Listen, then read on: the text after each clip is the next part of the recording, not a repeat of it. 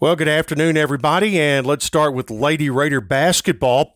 One of the nation's most prolific three-point shooting teams, Middle Tennessee put on its most productive long-range display of the season in an 84-59 win at Lipscomb on Sunday afternoon. The Lady Raiders, who are now 7-1, entered the game ranked number 22 for three-point field goals per game and knocked down a season-best 16 threes while shooting a sizzling 44% from beyond the arc. And that matched the program's best start since 1995. The victory was also the 950th in Lady Raider history, making Middle Tennessee one of 28 Division I teams with 950 or more all-time wins. Every Lady Raider scored, with Jalen Gregory and Courtney Whitson leading a balanced attack with 15 points each. 6 Lady Raiders scored 8 or more.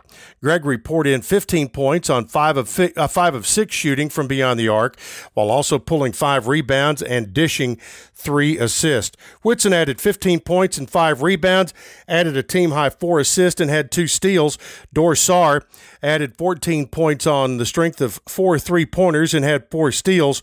Courtney Blakely notched 9 points and snatched 2 steals.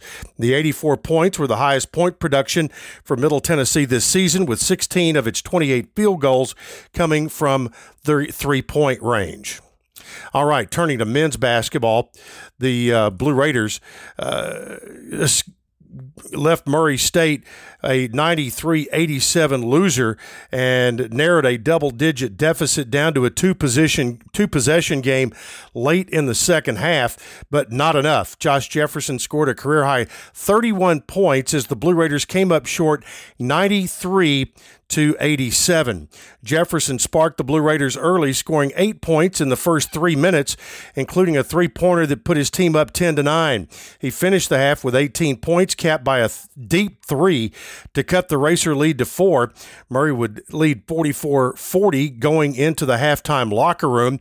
In the second half, the Racers built a lead as large as 17 points with just over 10 minutes to play, but the Blue Raiders cut that lead to 5 over the next 5 minutes, thanks to a combined 14 points by Donovan Sims and Jefferson, generated by a tenacious full-court press. Another big difference was at the free throw line. Murray State went to the line 35 times and made 26. The Blue Raiders were 8 of 10. So there's a difference of 18 points just at the free throw line, and made a big difference. But the Raiders and Racers in a good one there on Saturday night in Murray, Kentucky. The Blue Raider men will now travel next Saturday.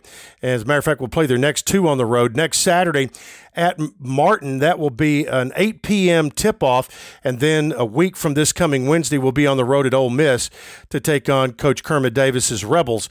The Lady Raiders will be in action at Troy next Saturday afternoon.